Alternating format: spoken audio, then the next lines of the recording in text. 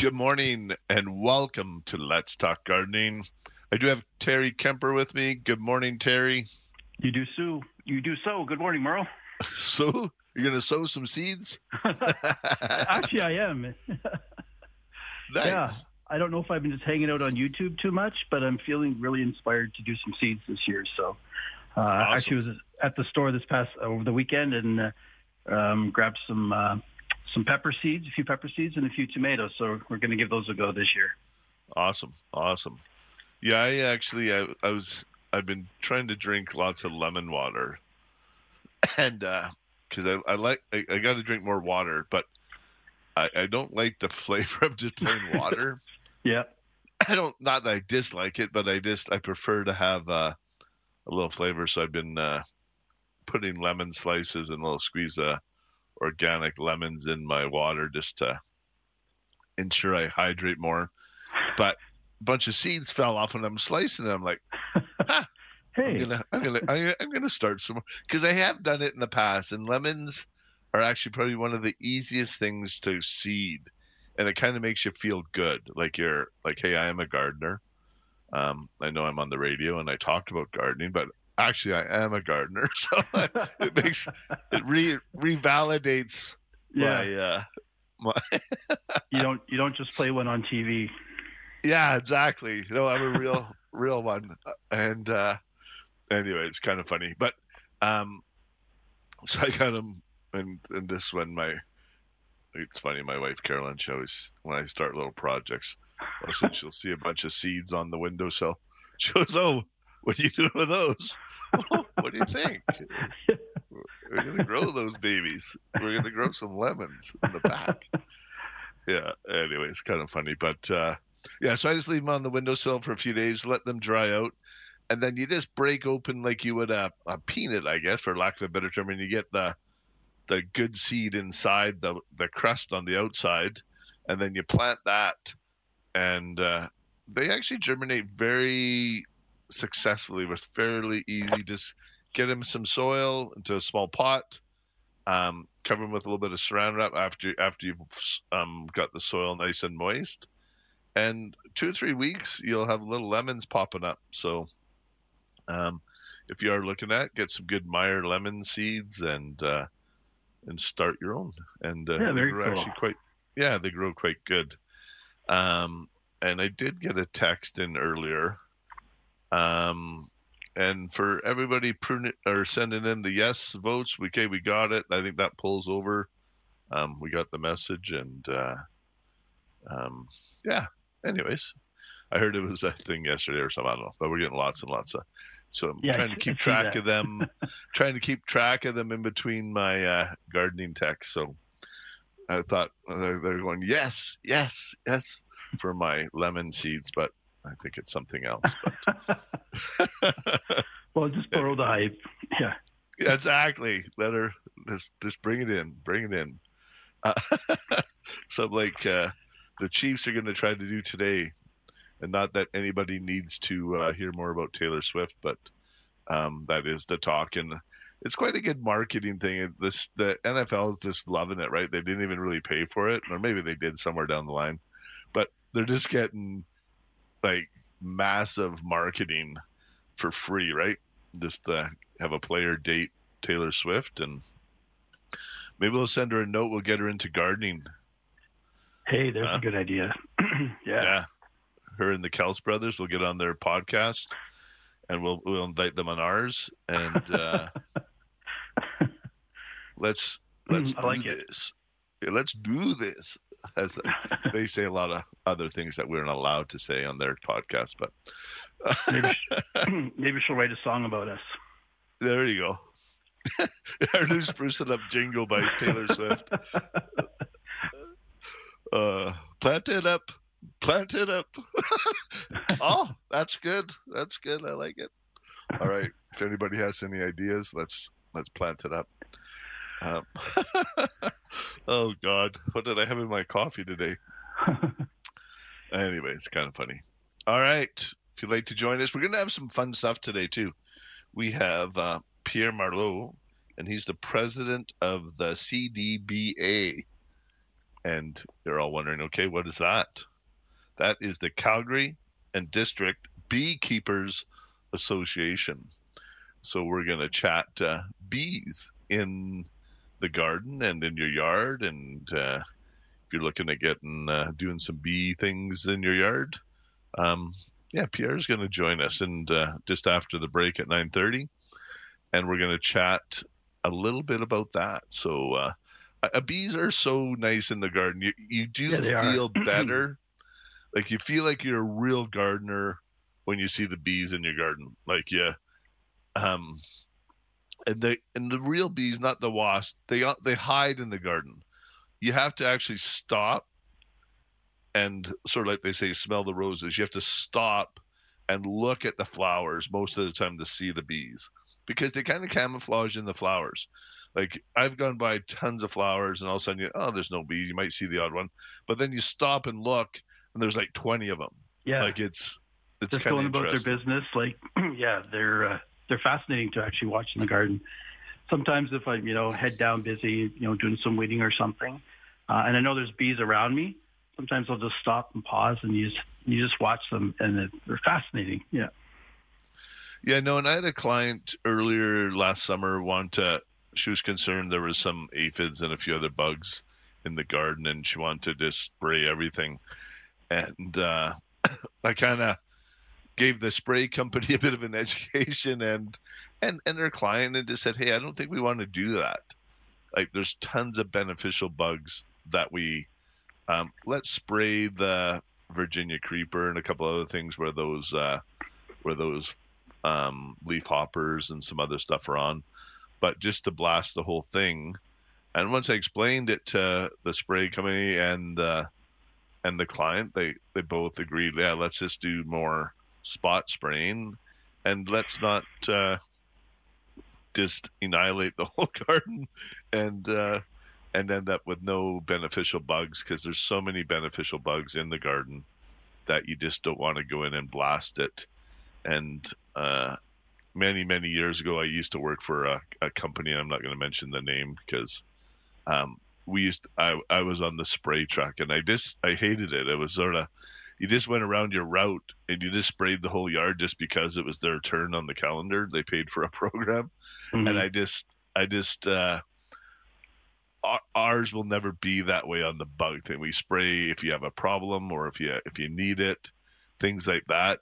But just going out to spray because it's Tuesday, June 5th or whatever day it is. I just it's something I don't agree with, and I learned that actually doing it. And I'm saying, okay, I'm never going to do this. I didn't last very long. I think it was a couple of weeks of doing that, and I'm like, okay, I'm gonna go do something else.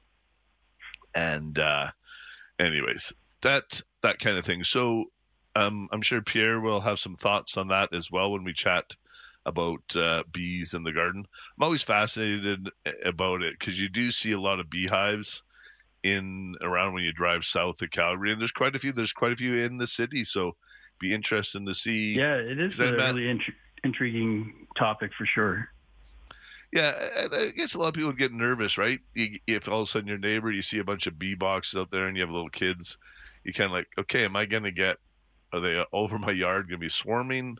So we'll just ask a couple of questions like that as well, because I'm sure, good and bad in the bee world and it is interesting. I remember a few years ago we had a beehive move into the tree lot, and all of a sudden it was on one of the I don't know one of the caliper trees. It was on one of the I can't remember what kind of tree it was on, but it was also looking the tree lot. It was just overnight, and all of a sudden there's like a 1 foot by 2 foot beehive, and it's just like holy cow, where'd that come from?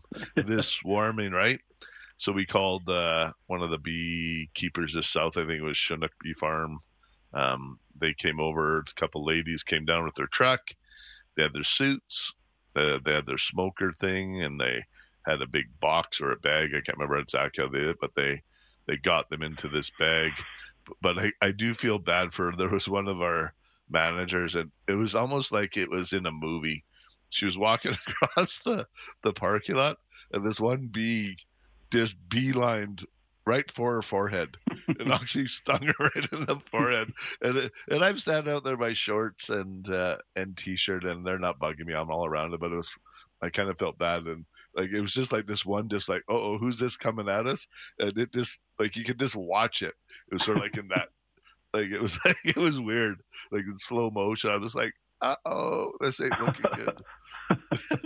She got stung in her forehead, but she was okay. So, anyways, we are going to chat gardening as well, but bees are a big part of the gardening with pollination and all that stuff. So, we'll save some of that when we get to Pierre as well, and we're going to chat about all that kind of fun stuff. I did get a text earlier. One of our listeners got a bonsai from their son for Christmas, and it is a type of fig. And when they're in those little pots, and when they do get a change of environment, they can lose their leaves a bit because they kind of get a bit of a chill or something, just a change of environment. Sometimes figs will. So at this point, and I just mentioned to her, just prune off only the real brown branches that if they are totally dead, just prune out those. I would put the whole pot under water and let it soak and fill up. Just get the soil really saturated, and then also give it a shot of Rage Plus, and give that. So it sounds like she's already done that, and likely from your tropical area.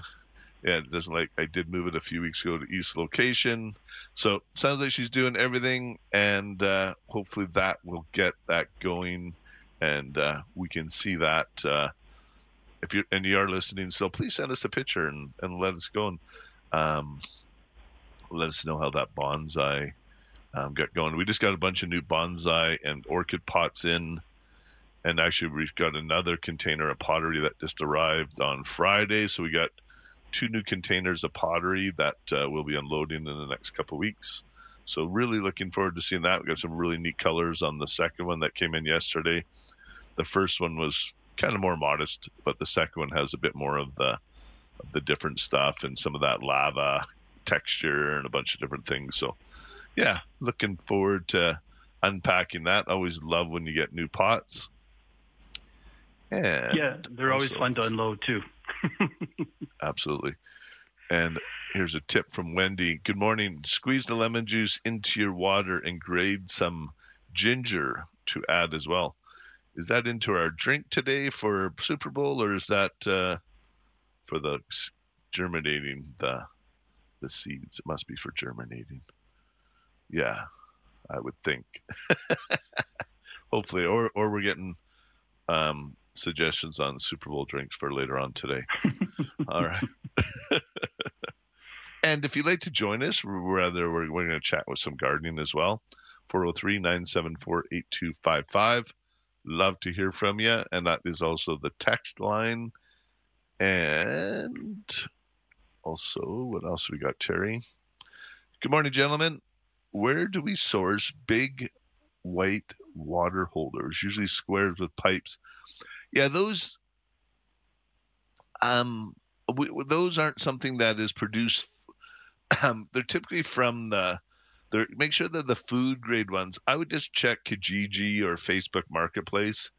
I have seen them on there, and they're usually fairly inexpensive. Yeah, so I think, and that's where I would check. So you've seen those, Terry, those square.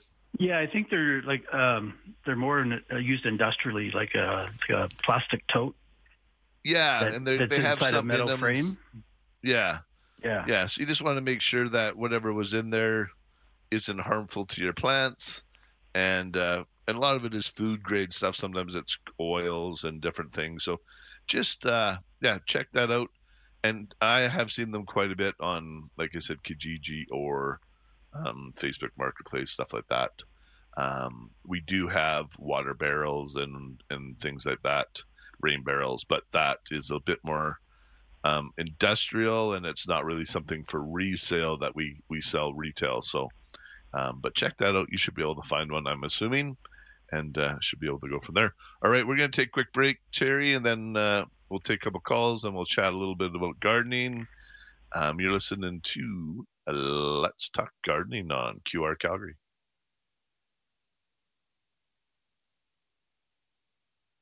Welcome back to Let's Talk Gardening, and Let's Talk Gardening is brought to you by Spruce It Up, Calgary's year-round full-service garden center. Spruce it up, green it up, prune it up. We got you covered. And we are going to go to the phone lines. If you'd like to join us, 403-974-8255. And we have Peter on the line. Good morning, Peter. Yes, good morning, Merle. I'd just like your thoughts on this year's impending drought that we're about to experience. Do I buy rain totes? Do I buy barrels? Hire a water bomber, or just pray for rain? Because I think we got to do some rain dances out there a bit. It all depends. Like Calgary is pretty dry climate for the most part. I think when we have a moist year, it's a bit more rare than if it's a bit on the drier side. It is like the humidity is low. So like I was chatting with Terry, and we talked about it last week. Like over the last 10 years of me doing the show or longer, we've always talked about water-wise gardening, soaker hoses, bark mulch, things like that. And really, once you get your plants in good soil, and if you're using those water-wise methods, like Calgary's actually quite a easy climate to garden. And when we do get the extra moisture, I think it is harder. Our creek was overflowing 2 weeks ago, which is definitely about a month earlier, but it was definitely nice to see, like, all the way back, like all the beaver dams are right full all the way back. So which is a good sign. So I'm not too sure how far back that goes.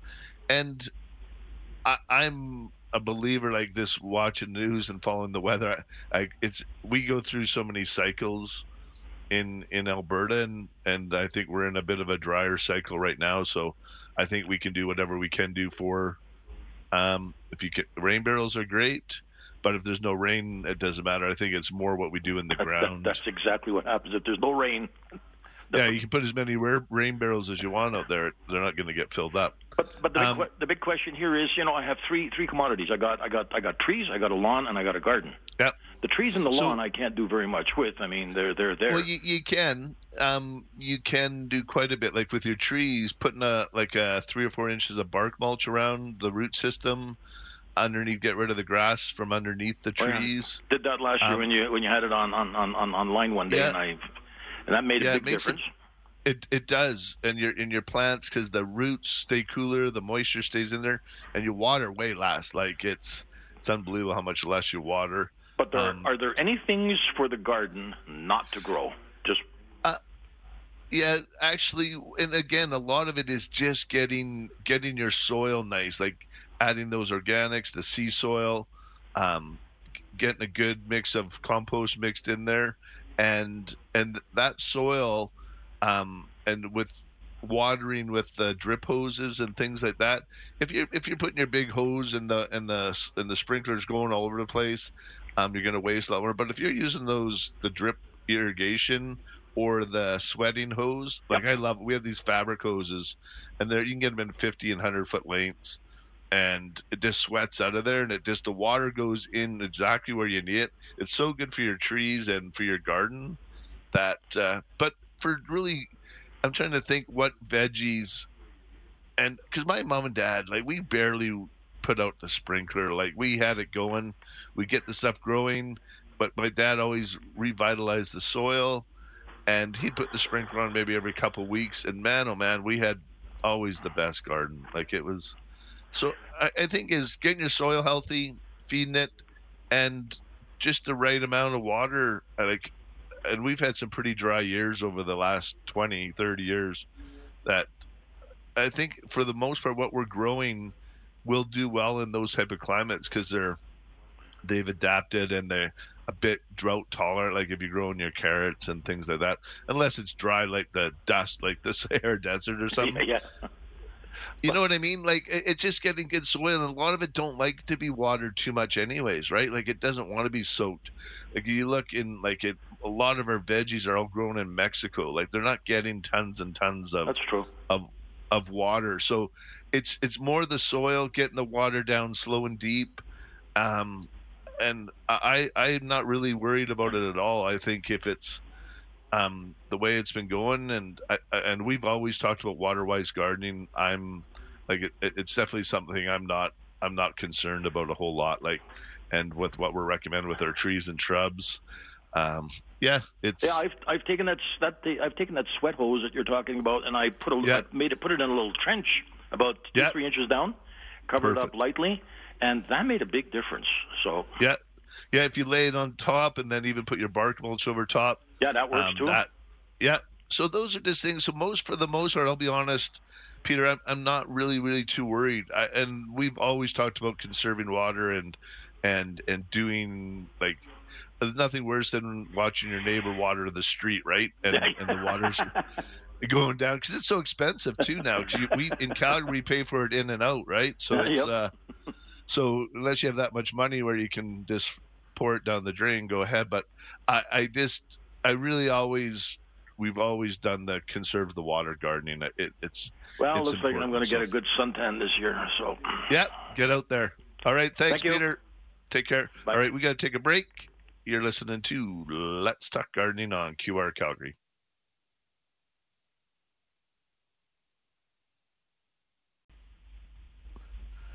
Welcome back to Let's Talk Gardening. I'm Earl Coombs, and I am here with Terry Kemper, and we're going to bring in Pierre Marleau, and he is the president of the Calgary and District Beekeepers Association. Good morning, Pierre. Good morning. How are you today? Doing great. And yourself? Yeah, doing really good. Excited about the football game. Yeah, it should be good. It should be Yeah. good. Yeah. So you had called in last week, or you texted, and I think we had chatted about something else, and then you mentioned beekeepers, and then that always intrigues me, especially in the garden, because we do need those bees buzzing around our garden, and so I thought it'd be a good idea if you came on the show. So and you're the president, so you will have all the information. Anybody that's thinking about, hey, I want to put a bee box in my yard. What do I do? I have one quick question, Pierre. For sure. Does anybody have those? Like it looks like it's honey in a box, like it has the hive, and then it has the taps on the bottom. Is that a real thing? And It does is it a work real in thing. Calgary?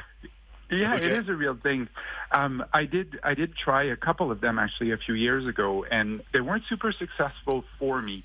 I think they're better for a warmer climate than Calgary, but it's a great idea because the idea is that as the season change and the bees are foraging on different type of flowers, you can actually like tap very specific type of honey. So you could just kind of watch what they're filling, and they're filling the frames, and then you have this little tap at the bottom, and when it's warm enough outside, it basically like you turn a key, and the frame sort of breaks itself sort of apart, and it breaks all of the wax connection in the cells, and then all of the honey runs down, and you can put it right into a jar. But I didn't have much success with it. I'm not using them anymore. But there's people in Calgary that are doing it, and they're successful.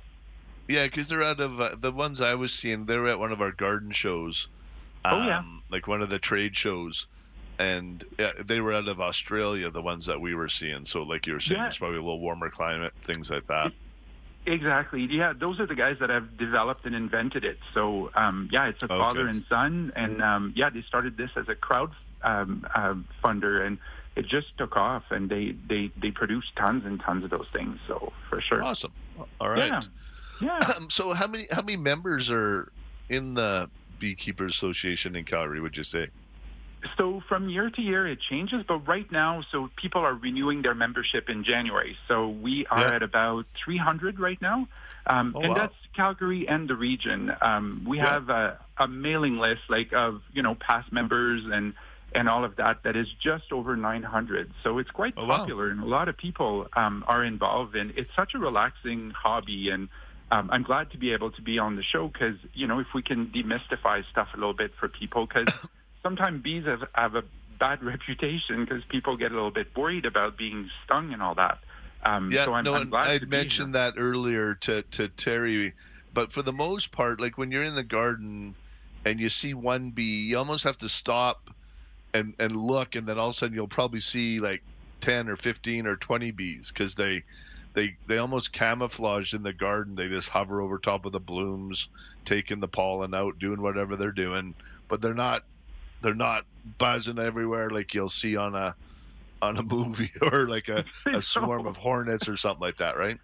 Yeah, no, you're totally right. And I think the biggest problem that the bee population has when it comes down to their reputation is that people get all the different kinds of bees mixed up. So all the pollinators get thrown in one big bucket. So, people go, I got attacked by a bee and it stung me 10 times. Well, that's impossible. Bees don't do that. Only wasps and hornets will do that. So, because if a bee goes and stings you, the stinger gets ripped out of her body, and then it can never sting again, and it's going to die shortly after. So the very last thing a bee wants to do is sting you because it means the end of her life. So that's typically not what they're there to do. They're usually really busy just foraging and flying around, and their job is basically finding enough nectar and pollen to make babies so that they can bring enough nectar in to make enough honey to survive the winter. That's really their goals. So they're working just really, really sustaining hard. their nest, right? They are, for sure. Like and it's amazing. It's such a beautiful society. Like there's a professor in the United States called Dr. Seeley that wrote quite many books about the bees, and it's fascinating. Like he studied how they work together as a group, and they actually vote on where they're going to move. And if we talk about swarms a little bit, there's such a democratic process for them to choose their new house. It's crazy. So for me, I love the sociology behind it. It's just beautiful. Okay, so and I asked you to what are the 7 things a backyard beekeeper? So the first thing you said is you need a permit. And you do. You need to have a permit taken out by City of Calgary. So maybe let me know what that kind of is about. Yeah, so the permitting came into play about, I think, two or so years ago. And basically what it is just making sure that beekeepers are good citizens in the city. So to get the permit, you need to take a course, and it needs to be a course that's approved by the City of Calgary.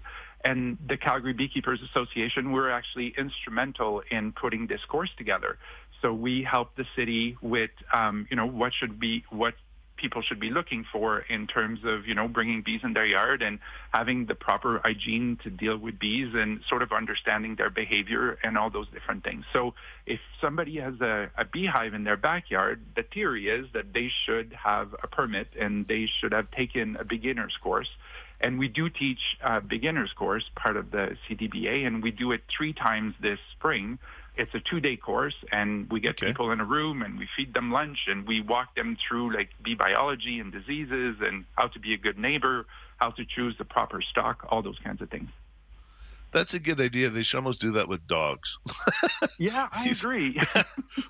So you see some pretty poor dogs, unfortunately, get treated, and people don't know how to look after them, and it's and unfortunately, it's a lifelong commitment. And that's similar to bees. Like once you get bees, how will your hive just keep evolving over the years, or it does? Is there... It does, for sure. It keeps evolving. And the thing that most people, I didn't understand that when I got into beekeeping, but basically, we're farmers, right? Because those bees, they require so much attention now with diseases and everything that's going on in the world. We are farming those bees. And so the animal itself is the hive. It's not the insect. So in lots of ways, and this might offend some people, but, in lots of ways, a bee is just like a cell on your body. So what makes you a human is billions of cells, and then you are a human made out of all these cells. Bees just are all little individuals that contribute to the hive, and their sole purpose, the bees are selfless. They will do whatever they can for the hive to survive as long as it can. So that's kind of what happens. So the hive goes through different seasons, and it goes through different, it can go through different personality by changing a queen. So if you had an aggressive hive, you can actually pinch the queen, put a new queen in that is of a gentler stock, and that queen will start making babies, and within 6 weeks, you'll get a hive that's got a totally different temperament. Okay, so it sounds like you're almost like Game of Thrones. If you have a leader that's a little bit chaotic, you could have a bad hive. So you got to swap out that queen. Yeah, it happens sometimes. But I have to say, in the past 40 years, there's been so much work being done to develop gentle bees so that we can have them in the cities. Like we do, the club does a thing called Saturday at the Hive, where we invite our members to actually come to, like I get people coming to my apiary, and then we spend a day there where we open a hive and we go through stuff. And lots of people are not wearing bee suits, and we can bring people that have never been around bees, and they're not like the bees. You have to be smart. There's time where bees are really busy and they don't have time to deal with you. Like on a nice summer hot day when the flowers are in full bloom and there's been a little bit of rain, so there's a lot of nectar, the bees are flying and they don't care about you at all. They're so busy, it doesn't matter. When there's a storm rolling in and the clouds are out and it's raining, they are grumpy. This is not a good time to go play with them, that's for sure. Okay, and one of the other things, where do you locate the hive on your property? So how do you assess that? Is it? Yeah, that's quite important. So it's important to be a good neighbor, right? Like we're in the city, and there is quite a lot of hives in the city. So you're not allowed to put more than 2 on your property with your permit. So, and that's on a typical size lot. So something that is about 150 by 50. So you're allowed to put 2 hives on that. And if you had a much bigger lot than that, you could put up to 4 if you'd ask special permission.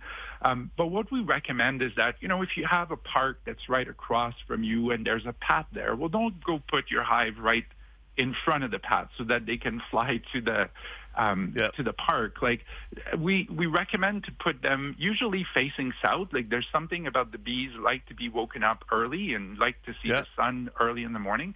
So facing south, usually if you put them against a fence, it forces them to fly up. So imagine the bee comes out of the hive, it hits, it goes towards the fence, and then it's got to go up 6 feet to clear the fence. Well, that means that all the traffic is going to be above humans walking around. Don't point the beehives at your neighbors, just simple things like that. So we're asking that people makes sense.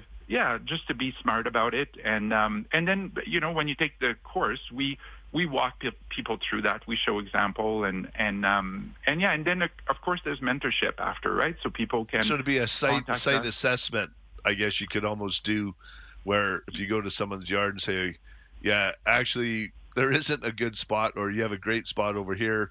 Totally. Yeah. Okay. Hey, Pierre, we're just going to put you on hold for a sec. We do have to take a quick break. We got to do in a couple commercials, and we'll get back and we'll continue our bee conversation with Pierre, and we'll be right back. You're listening to Let's Talk Gardening on QR Calgary.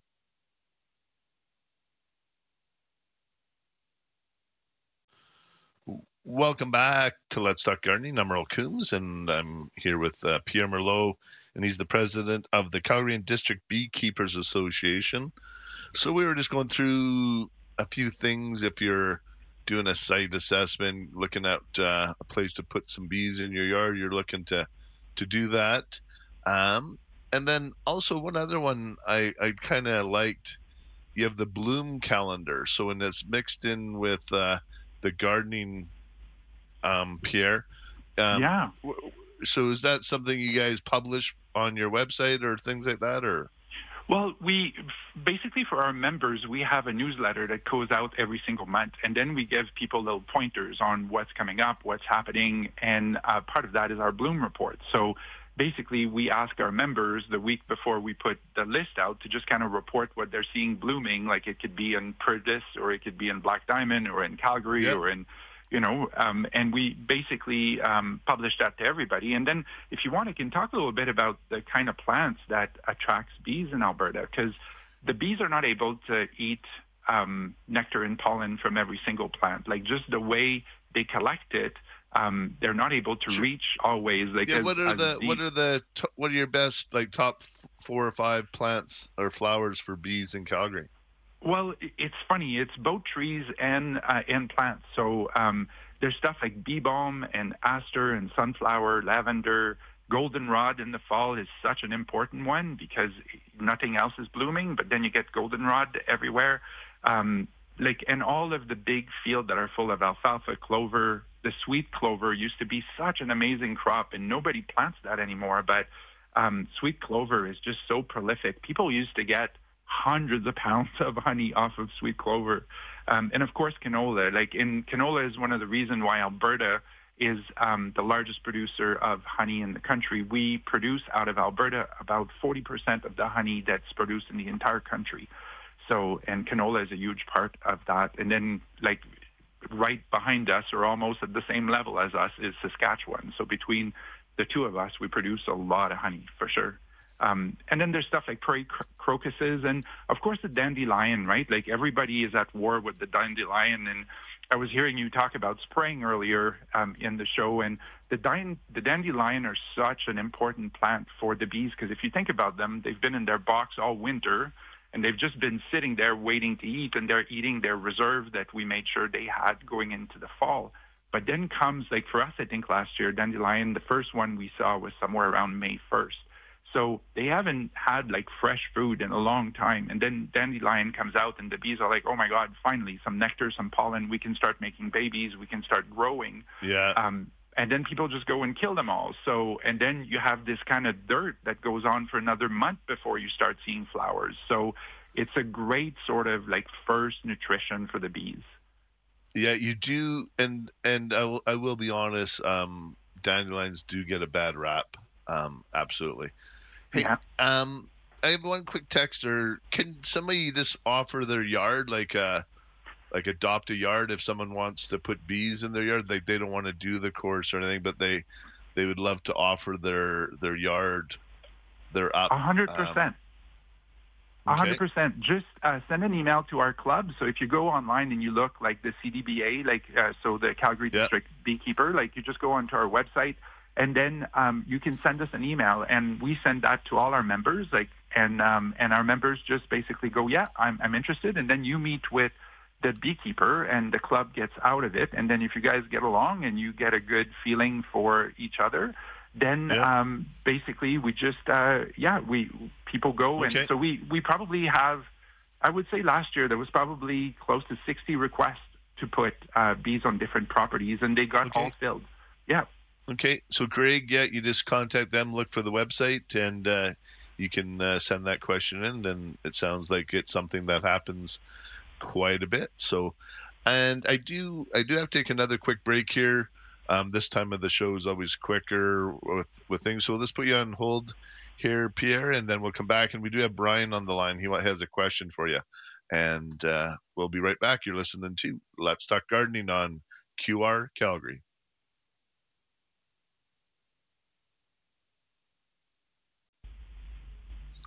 Welcome back to Let's Talk Gardening. I'm Earl Coombs, and I am here with Terry Kemper as well.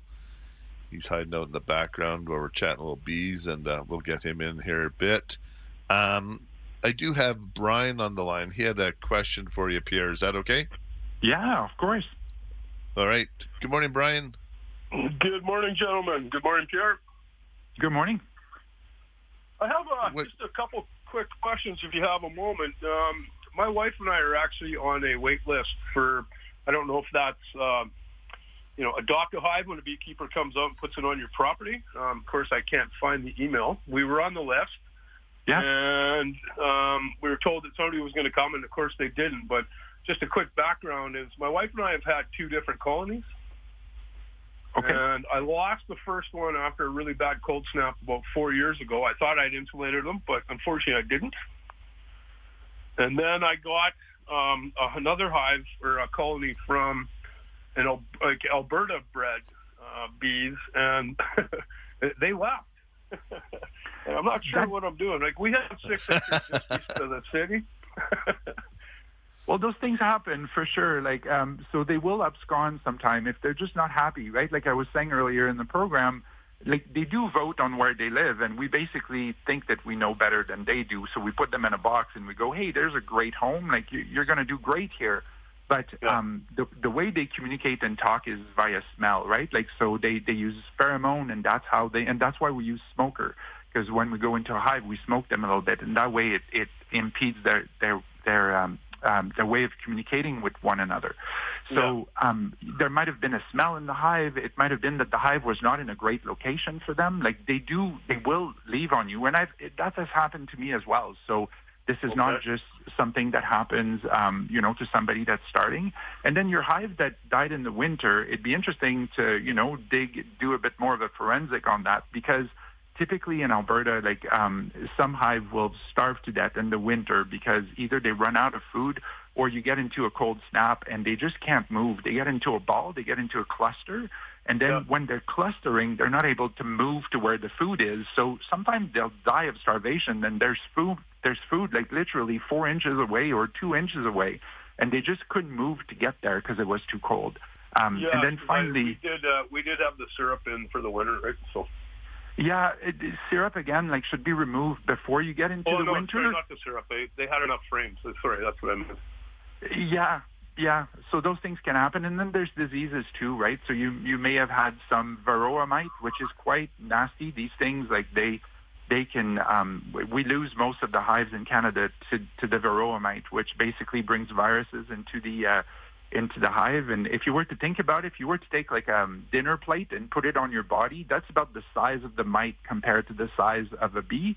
So you've got this big critter attached to you that is constantly chewing on your fat body, and it's injecting viruses into you. And so if you don't control that during the summer, what happens is in the winter, like, the bees are infected with all kinds of different diseases, and then they can't stay strong enough to fight the cold. So. Okay. Yeah, but in terms of your request, send a request again. Like, it's possible that you were in an area where there was no beekeeper nearby, or I'm not sure what happened, but please resubmit and we'll send it to our members, and hopefully we'll find you a good match. Okay, what's the website again? I apologize, Sarah. If you do a search for the CDBA on Google, it will come up, but it's Calgary Beekeepers is the name of the website. Okay. Yeah, it came up right away. I just typed in CDBA and it popped up right away, Brian. So yeah, I'm in front of my laptop here, so I appreciate it. Can't find my email from last year, but I can find that right away. So yeah, no problem. Just send us an email and we'll help you out. Awesome. Thanks, Thank Brian. you very much. Very informative. Really appreciate it. Yeah, thank you. All right. And have you ever heard of a bee hotel? One of our listeners, Gail, received one for Christmas. Yeah, well, I think you sell some at your store as well, right, for mason bees? So we keep talking about the honeybee right now, but in Alberta, there's over 350 different kinds of bees, like native bees, and the bee hotels are used for a lot of the solitary bees. So things like the mason bees and some of the cutter bees, and like there's a whole bunch of them that will use that, and those are good pollinator too. And it's one of the things for us as beekeeper, we need to be aware that we're not managing those, and our bees can take a lot of space. So we need to make sure that we continue to protect the native bees so that they don't go extinct on us, because they don't get the human care that the honeybees do get. Oh, okay. So 350 varieties of bees. Wow. Yeah, there's about 850 in Canada, and we have about 350 here in Alberta. Okay. I'm not an expert of native bees, but yeah, it's 375 species. So, and it's stuff like minor bees and digger bees, mason bees, bumblebees, leafcutter bees. Like, there's a whole bunch of them. Yeah, and a lot of them don't sting. A lot of them don't make honey. A lot of them are just pollinators. Some of them will make their nest in the ground. Some of them will only have like a small family, and some of them will lay eggs and leave and never come back. Like, it's a very all right. We got to leave for a break for the news here, Pierre. Actually, we'll put you on hold. We'll do a little bit more. And because I think we're halfway a bit through our list, or not even. But when we get back, we'll chat a bit more about bees. You're listening to Let's Talk Gardening on QR Calgary.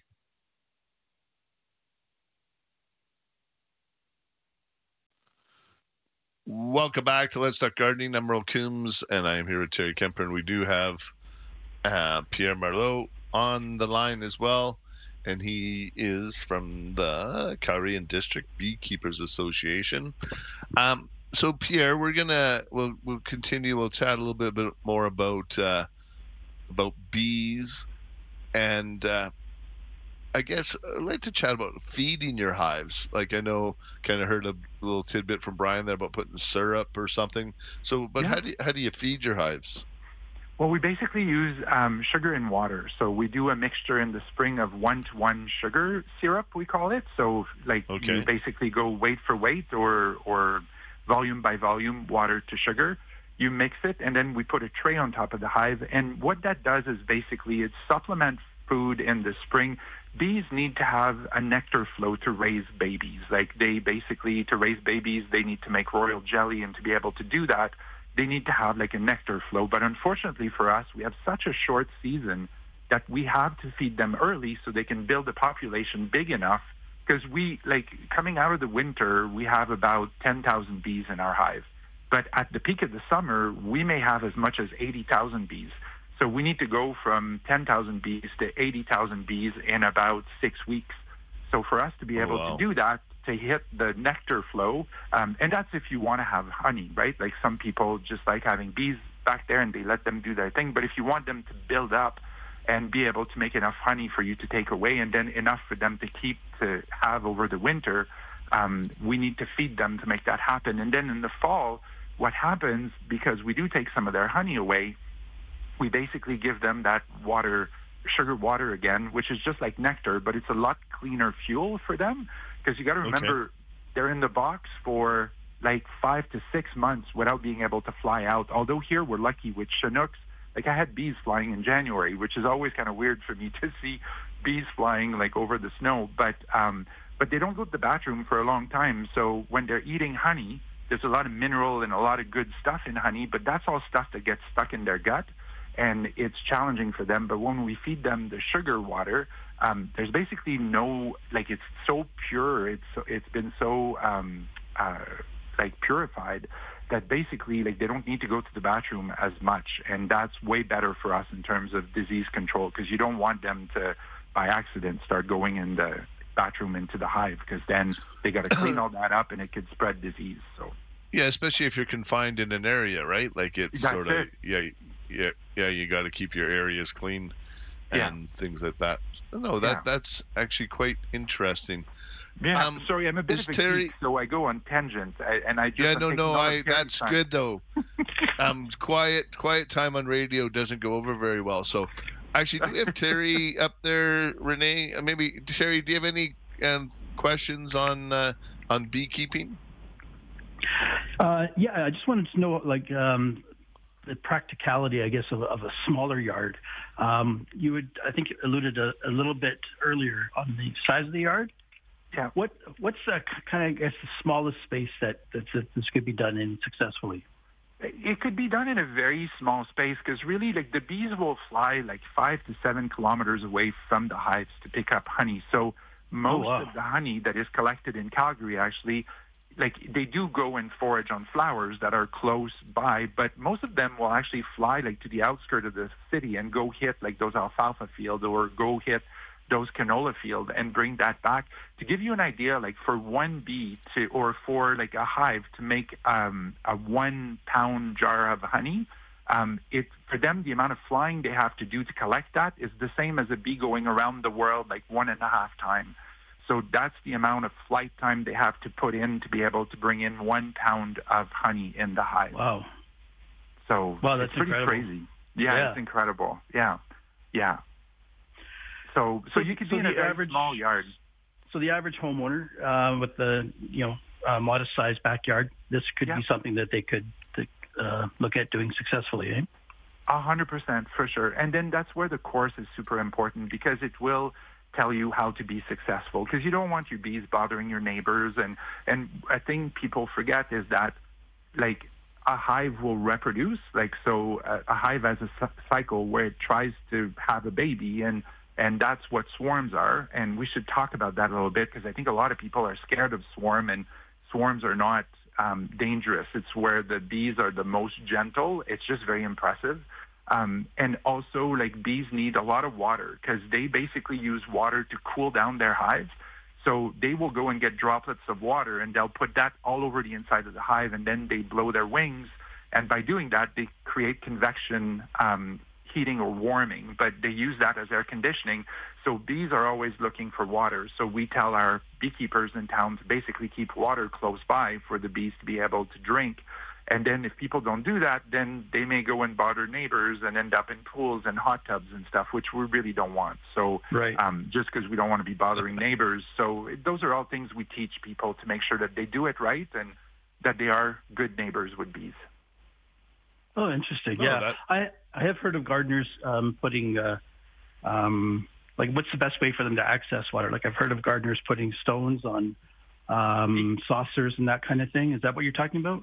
Yeah, totally. So people do, like, I mean, you know, if you like having bees around and you want to give them water, you can get some of those little chicken water and put like gravel where the water comes out, and then the bees can walk on top. They can drown easily, like their exoskeleton, the way it is, like as they walk, they can kind of get caught into water and drown. So right. You need to give them surface so that they can just kind of walk on it, and then they can absorb water from like a piece of fabric, for instance. So some people, what they do is they'll put a piece of fabric in a bucket that wicks on top of the bucket, and then the bees just go onto the fabric and they suck the moisture out of the fabric. So that's another way to do it. But they'll go to little fountains. They'll go, like, you know, if you've got some sand that's wet, they'll go and they'll get the water by there. But it's important to give them a landing sort of space. If you have a bird bath, like, you know, put some gravel or some rocks on the side so the bees can go land on that and then go and drink from the water bath. And they'll get along with the birds, like if the birds don't decide to go for a quick snack. Yeah, actually, when I was down in Mexico, I seen them, like, they'd always land in the water all the time, too. Yeah, it could be a different type of bees, because in Mexico, they have some bees that are very different than the ones we have here. So, okay. So it might not be like a honeybee. Some of the native bees are a little bit different as well.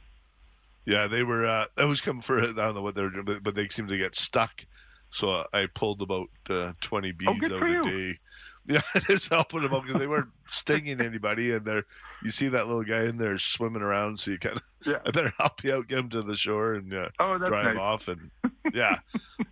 No, that's cool. So awesome. Well, I think you've answered a ton, and if we get questions, people are more than welcome. Like, look up and you go to CalgaryBeekeepers.com, and I think you guys sound like you're an active club, so which is great. And so if anybody's into the bees, get a hold of Pierre, and we'll look at getting you on again once we get into spring, Pierre.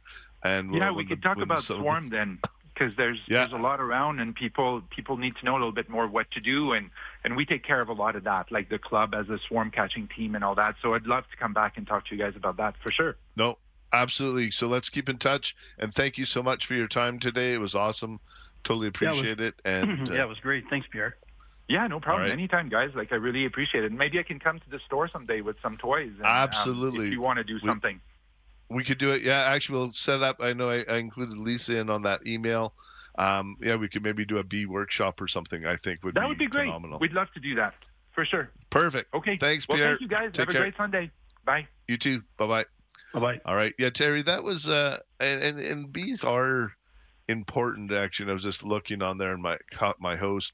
They have education and information presentations, and the less formal bees and beers, and they have the bar BQ check. So they have so they, yeah, bees and beers. I like it.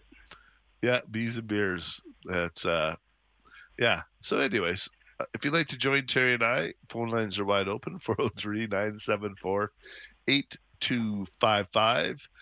And actually, there was one more question, but unfortunately, Pierre's gone now. You're listening to Let's Talk Gardening on QR Calgary. We'll be right back.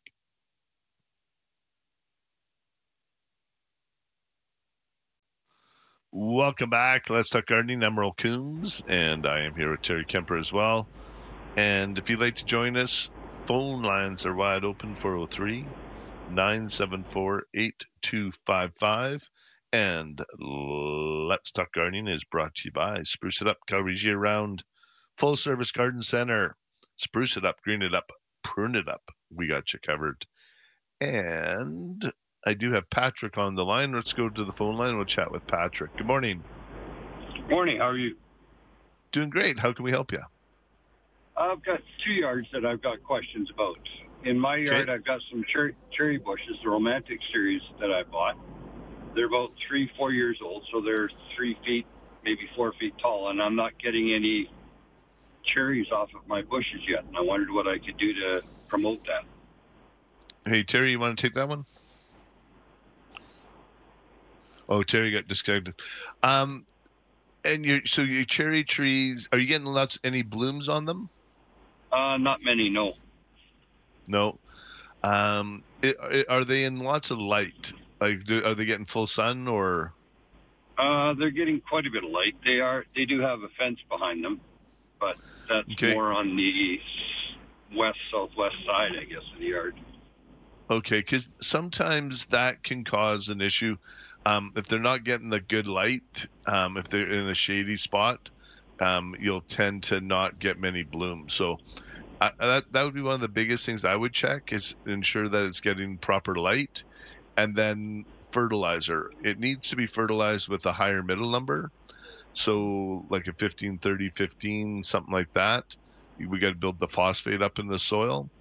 So what you can do if you haven't done that is to ensure that you water it well in the spring. And this, when you see it just starting to pop, like when they're pushing bud, you can give it a fertilizer with 15, 30, 15, something like that. Do that once a week for 4 to 5 weeks in a row, just to build the phosphate up, get it blooming. And then from that point, the pollination will start, and then you need some bees. So, but I put some mason bees out this year and built a little house for them, but nice. They didn't tend to stick around. So okay, but yeah, that's typically what I find, like with the fruit trees, and a lot of times it's light. It's if they're in a nice bright light, they'll tend to bloom a lot more. If they're behind a fence or only getting 5 or 6 hours, I find it's not enough. Yeah, I think they're 7 to 8 because my garden does quite well on that corner. So yeah, so if they're getting the good deep watering, and how many years have they been in? Sorry again, Patrick? About 3 to 4, I think.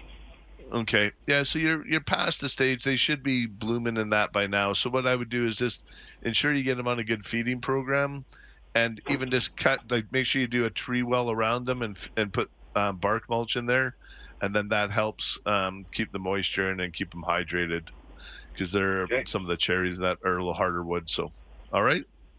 Sounds good. All right. Good luck with that. Let us know. Oh, yeah, go ahead. Yep. Second question is, my daughter moved out to an acreage, and she's taking over a garden that was left for quite a few years, I imagine, because it's full of weeds. And I want to get rid of them so then we can grow vegetables out there. I've tried burning them off with propane. I've tried vinegar. And I'm wondering about Roundup or something like that, just to get rid of them so we can stay ahead of it. If I'm doing a veggie garden, I wouldn't do Roundup myself. I know they say it's okay, but I wouldn't do it myself.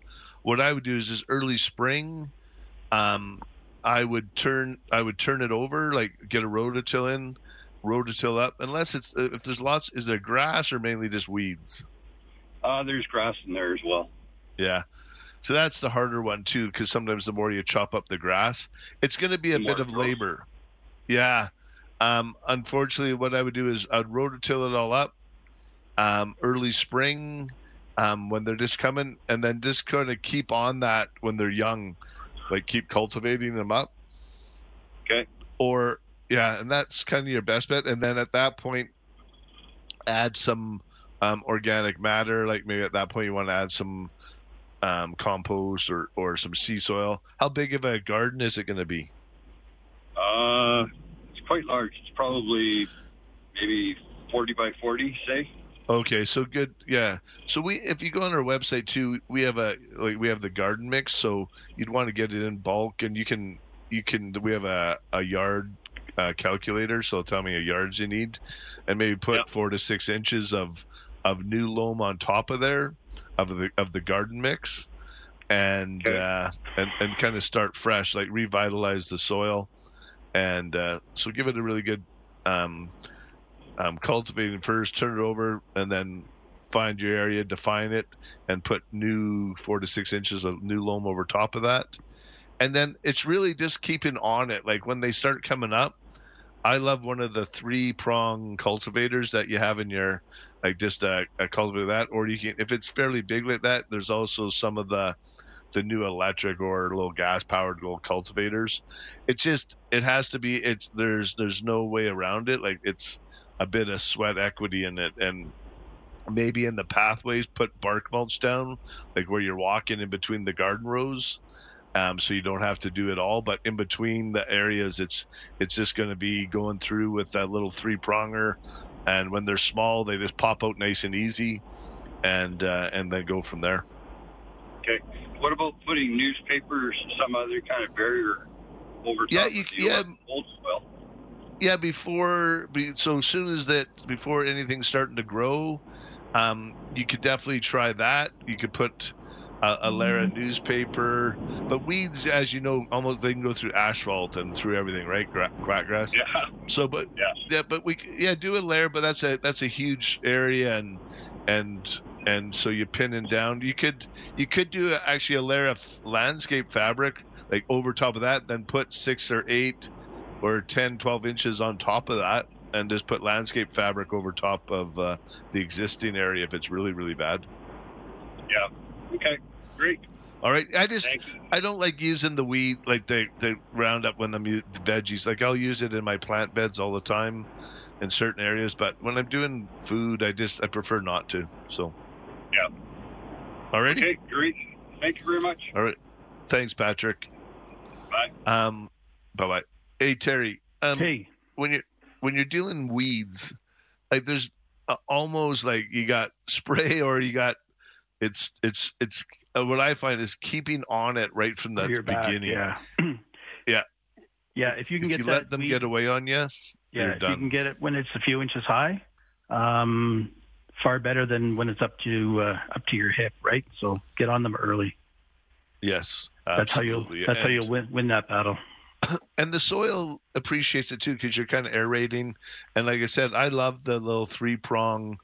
And then as your garden grows, you can remove the 2 outer prongs. You just end up with one bigger prong in the middle, and you just go through. Then you can go in between the rows, and it works great. Like it's therapeutic as well too. It's a good little workout, and you feel good, and it's good for the soil. So just give it that little cultivate.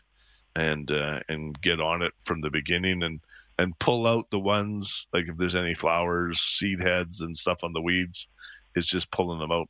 The hardest one is the quackgrass. You get the grass coming up, and sometimes when you chew that up, you end up creating more grass. You make more, yeah, exactly. So it's a little bit tough. So weeds are always the tough one. And here we have a question. Good morning, Merle. I have a Romeo cherry tree in my backyard, south-facing, half fertilized, about 4 years old. My problem is last summer I had 1 million blooms, beautiful, but majority of the blooms or cherries fell off.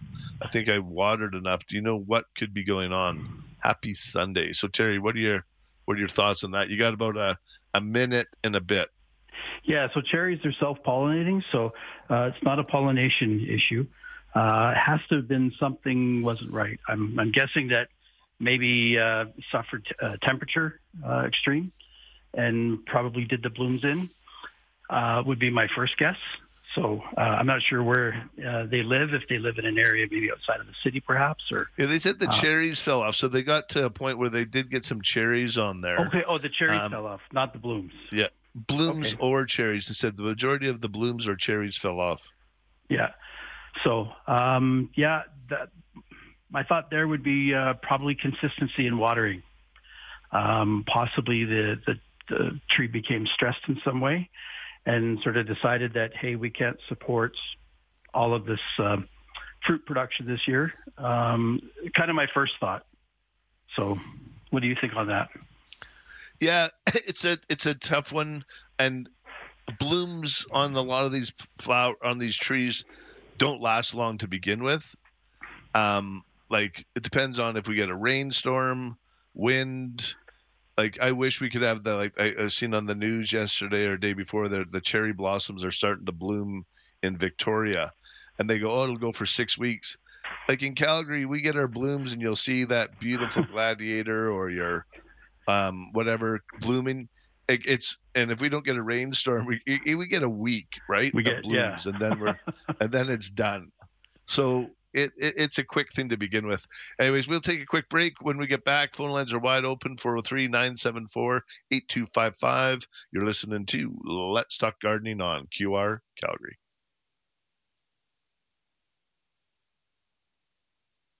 Back. Sorry, I had my mic off for a second. I was drinking some water. And anyway, sorry about that. Welcome back to Let's Talk Gardening. I'm Earl Coombs. I am here with Terry Kemper. And we've only had guys calling. So we've had Peter, Brian, Patrick, and we got another Peter. So good morning, Peter. Good morning. How can we help you? So I was wondering what the difference to water your garden with tap water, Calgary tap water. It's the rainwater, because I find that Calgary, the rainwater grows everything a lot faster. And the second part of my question is, are we allowed to take water from the reservoirs like Ghost Lake and Glenmore Reservoir and fill up 1,000-gallon tank so that we can water our lawns in the summer?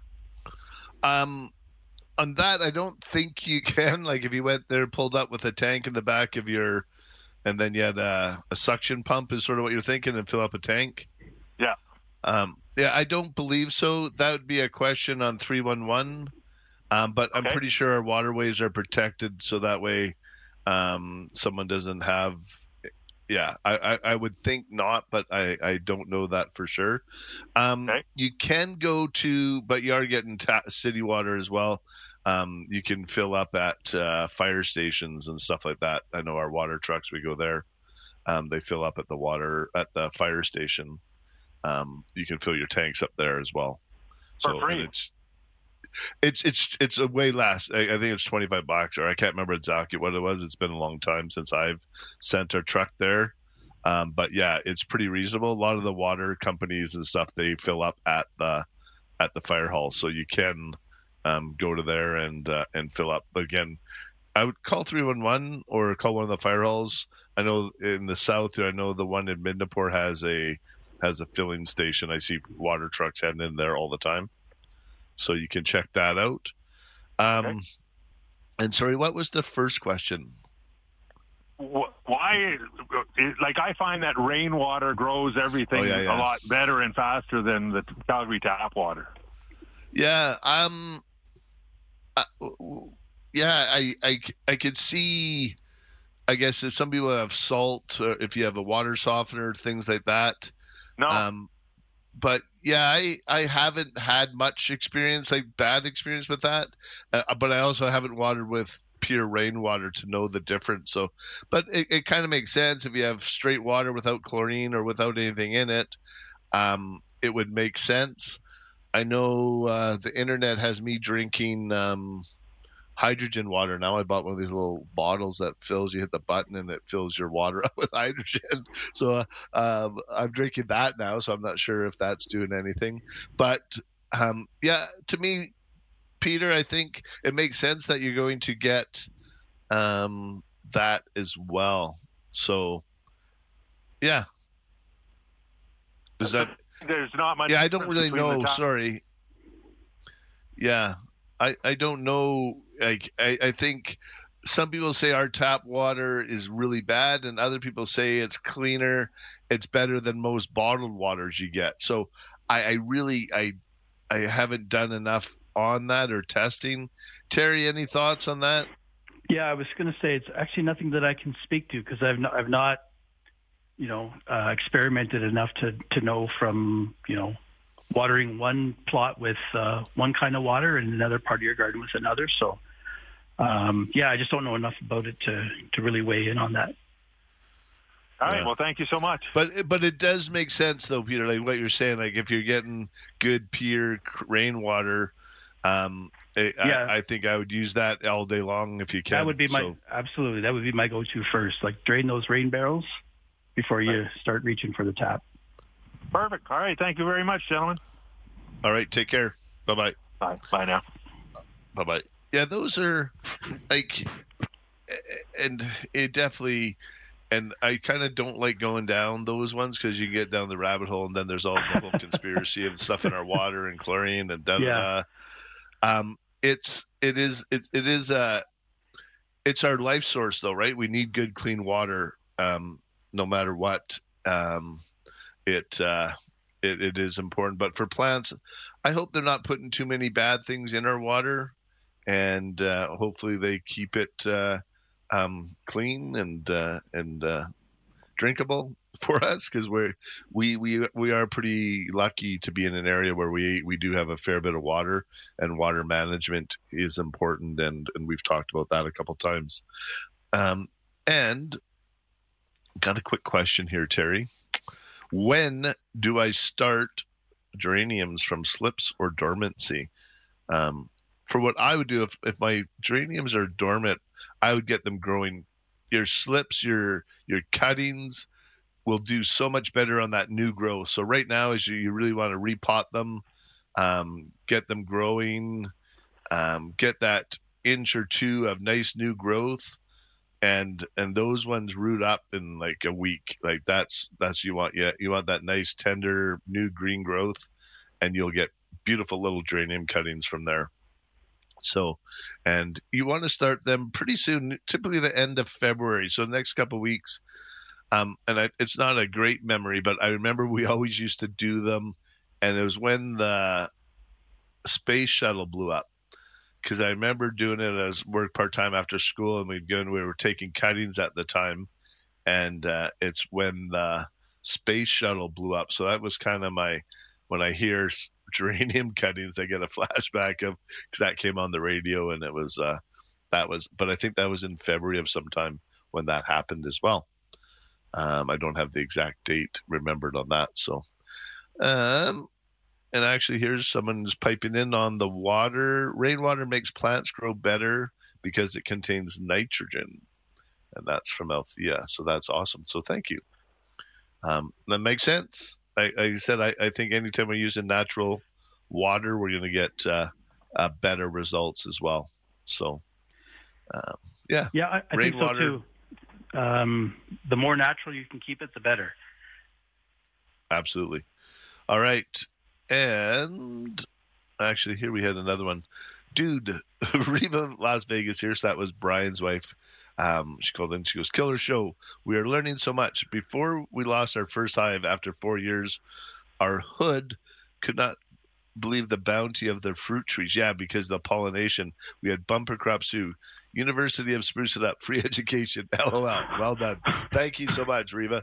But it is, I think when we talk about that, get the ecosystem going in your soil, the ecosystem around you, and get them all working together. And then that's really what you get your garden going, right? Being conscious on your water source, your soil, and then also your pest management. Like you don't want to just go spray malathion over everything just because you've seen a fly or something, right? So so I know we talk about that quite a bit, and my son was transplanting some plants with his girlfriend, and they had fungus gnats all over it. I said, they wanted to spray something, because everybody just wants a solution. And I said, well, let's fix the problem first. I think you're probably watering too much. Let's aerate the soil a bit. Like, let's get rid of the problem without just spraying. There always isn't just the easy button, right? You have to figure out, why is it happening? Okay, let's fix that first. And then if you need to help out a little bit and get rid of some bugs, that works out well as well. But we're obviously in the business of selling that kind of stuff. But I also just don't want to sell it for the sake of just selling more spray, like when it doesn't need it. So anyways. Yeah, and when I'm talking to customers in the tree lot, I'm very conscious when we're having those conversations. Like, so what is that? Yep. What is this insect doing in your yard? Is it just on one tree? Is it just on one part of the tree? Rather than, sending them home with, a bunch of product, like you said, malathion, or, is there something is it bad enough that we need to jump in on this, or can we just let it take care of itself?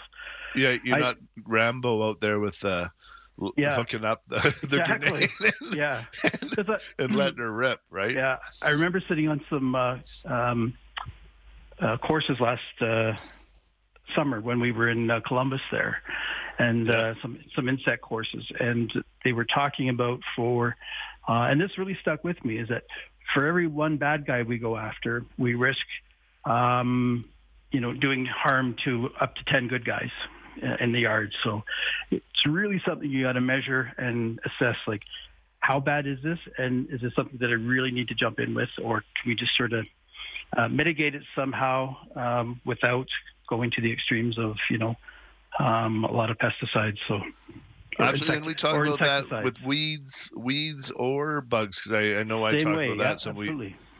The spot spraying your weeds. But the problem is, first, let's get your grass healthy, and we talked about using the Green Up lawn fertilizer and all that, and that will help with the weed management. But now we got a commercial management. We gotta take a quick break. I looked down; we're a couple minutes over. When we get back, phone lines are wide open: 403-974-8255. You're listening to Let's Talk Gardening on QR Calgary.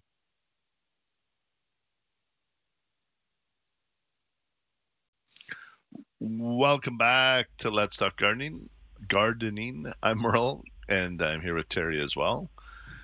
Oh, so it was January 28th is when the Space Shuttle Challenger explodes. So end of January, beginning of February. So, all right. Thank you for that. I appreciate that.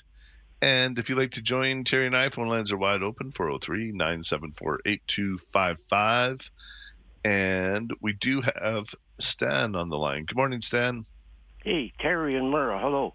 When you put the two names together, you guys sound like a wrestling tag team. Oh, you should see us out in the tree lot. We're ready to go. Oh, okay. Hey, here's a concept. I'll have to read this out to you. Eat your garden free of weeds. That's what I do, Like 20% of my greens that I eat in the summer is just the weeds, and they're really edible. I'll tell you what they are. Actually, if somebody looks at me gardening, they think I'm a monkey out there pulling, like plants of the ground, eating them. I rip the roots off, though, and most of them I eat raw. Number one, probably the best tasting, is lamb's quarter, and it's from the quinoa family. If you planted quinoa seeds, what would come up is lamb's quarter. I don't know if you knew that. No. And you know what it really improves? The lamb's quarter, they have this silvery powder on the bottom of the leaves when they're 2 or 3 inches high. And I bet you that is silica. I started eating that, 10, 12 years ago, just constantly in the summer. My eyesight improved like crazy. I'm almost sure that our lenses in our eye are mostly made up of silica. I mean, I haven't looked into it or tested it, but my eyes, just incredibly. Number two, red root pigweed. Red root pigweed, I think they named it because pigs love it. And it's the amaranth family. In fact, I think, isn't there a gardening or a food store called Amaranth or something? Yep. It's a health food store, so I think the interpretation that it must mean it's healthy. Well, you know what red root pigweed does, and I looked into it a little bit. Like older guys, they get really thin, almost like cellophane skin on the back or the top of their hands. Yep. I started eating that, and it thickened up my skin like crazy. Oh, and really? Pigs seek it out because they get sunburned easy, and it's got just tons of collagen. And you see that weed everywhere. Like I just Googled. I wasn't too exactly, but it's one that you see. It pulls out real easy as that little. Oh yeah, the roots are quite shallow. You eat the shallow. leaves on that? Big. Yeah, the leaves and the stems, even when they're young, like maybe 6 inches high or something, and it get watered. Yeah. It almost tastes like asparagus. Yeah. Okay. And the third one is portulaca, green portulaca. Yeah, I've seen that one quite a bit. That one is that little Persculin, right? Is the other name for it? Purslane, right. And it's what do they call? Like it's related to aloe vera succulent. It's a succulent. It's to the portulaca. Yeah, the Persculin is the. I think a lot of times we'll get those seeds. Like when I used to grow the portulaca, when we'd seed it, sometimes you'd get the one that come out. It revert back to the more native variety of the Persculin. So. Yeah, I'm talking about the wild one, and you know what it does? Pakistan is the news. In Pakistan, it could be the number one vegetable, and it is just full of omega-3 oils. They use it as in, they can't afford chickens. Like a chicken broth, they put portulaca in there, and it has a material called hyaluronic acid. Okay. And it makes your skin hold water. An Italian lady told me, I love gardening, so I help people out. And this lady says, back in Italy, we would eat this stuff. So I started eating it. I weeded out of their garden. And, in a couple of days, I looked in the mirror. I couldn't recognize myself. All my wrinkles went away. My skin just swelled up because of that hyaluronic acid in it. Well, and that's the way to get rid of weeds. We should be bottling that up, and we could have a lineup instead of that the Botox thing. We can just we'll do that at Stan at the garden center. We'll fix your skin up, and go from there. But you know what, Stan, if you don't mind, if I put you on hold, is it okay if Renee takes your name and number, and maybe we'll give you a call. And maybe we could talk a bit more about this. Actually, I just had someone text and suggest that maybe you come on and we chat a bit more about that. It's interesting, and you sound like you're a wealth of knowledge. So I think we'd like, if you don't mind, maybe we'll tap into you a bit, and maybe we can chat. That's a good idea. Right. Yeah. So actually, I'll just put you on hold, Stan, and then we'll get your name and number, and we'll get in touch, and we'll get you back on, and we'll do it. Terry and I'll do a little bit more research on it as well, so we can have some answers. So we're not just we're not just the offensive line in the garden center. Okay. Okay. Okay. All right. Thanks, Dad. Take care. Actually, in the time we got to take a quick break. You're listening to Let's Talk Gardening on QR Calgary.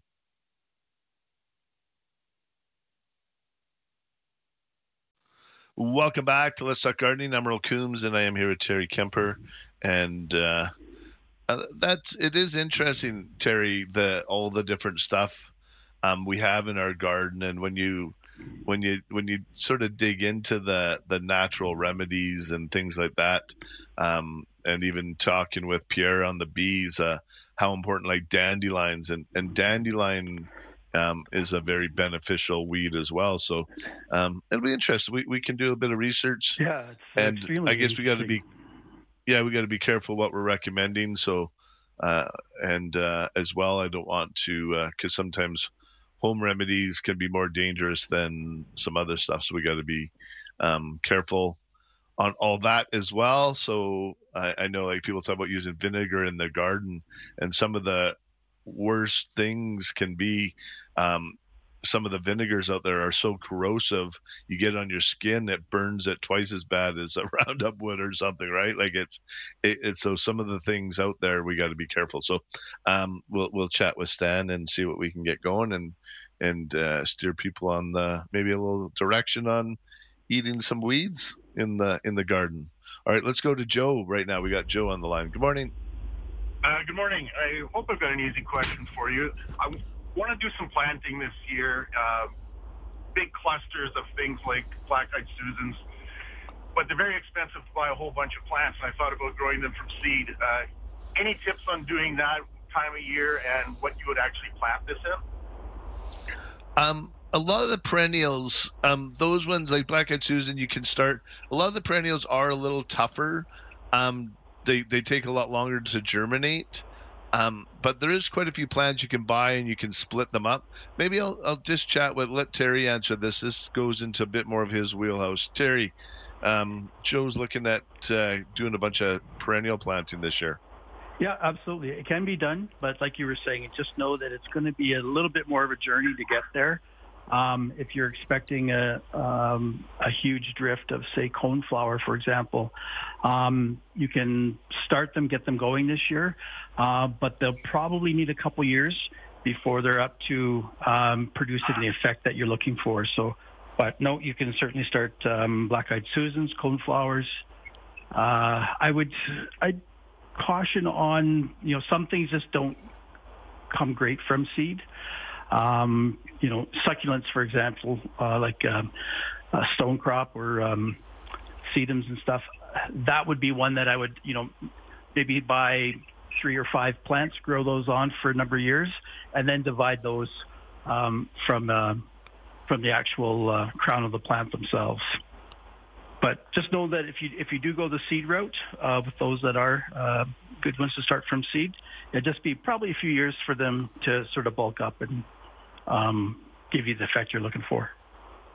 Okay, great, thank you. And what's the best way to grow them at home if I want to start it that way? Is it just in regular pots? Yeah, absolutely. So just again with it being a seed, you're gonna and you're doing it at home. You're gonna want to make light is going to be your biggest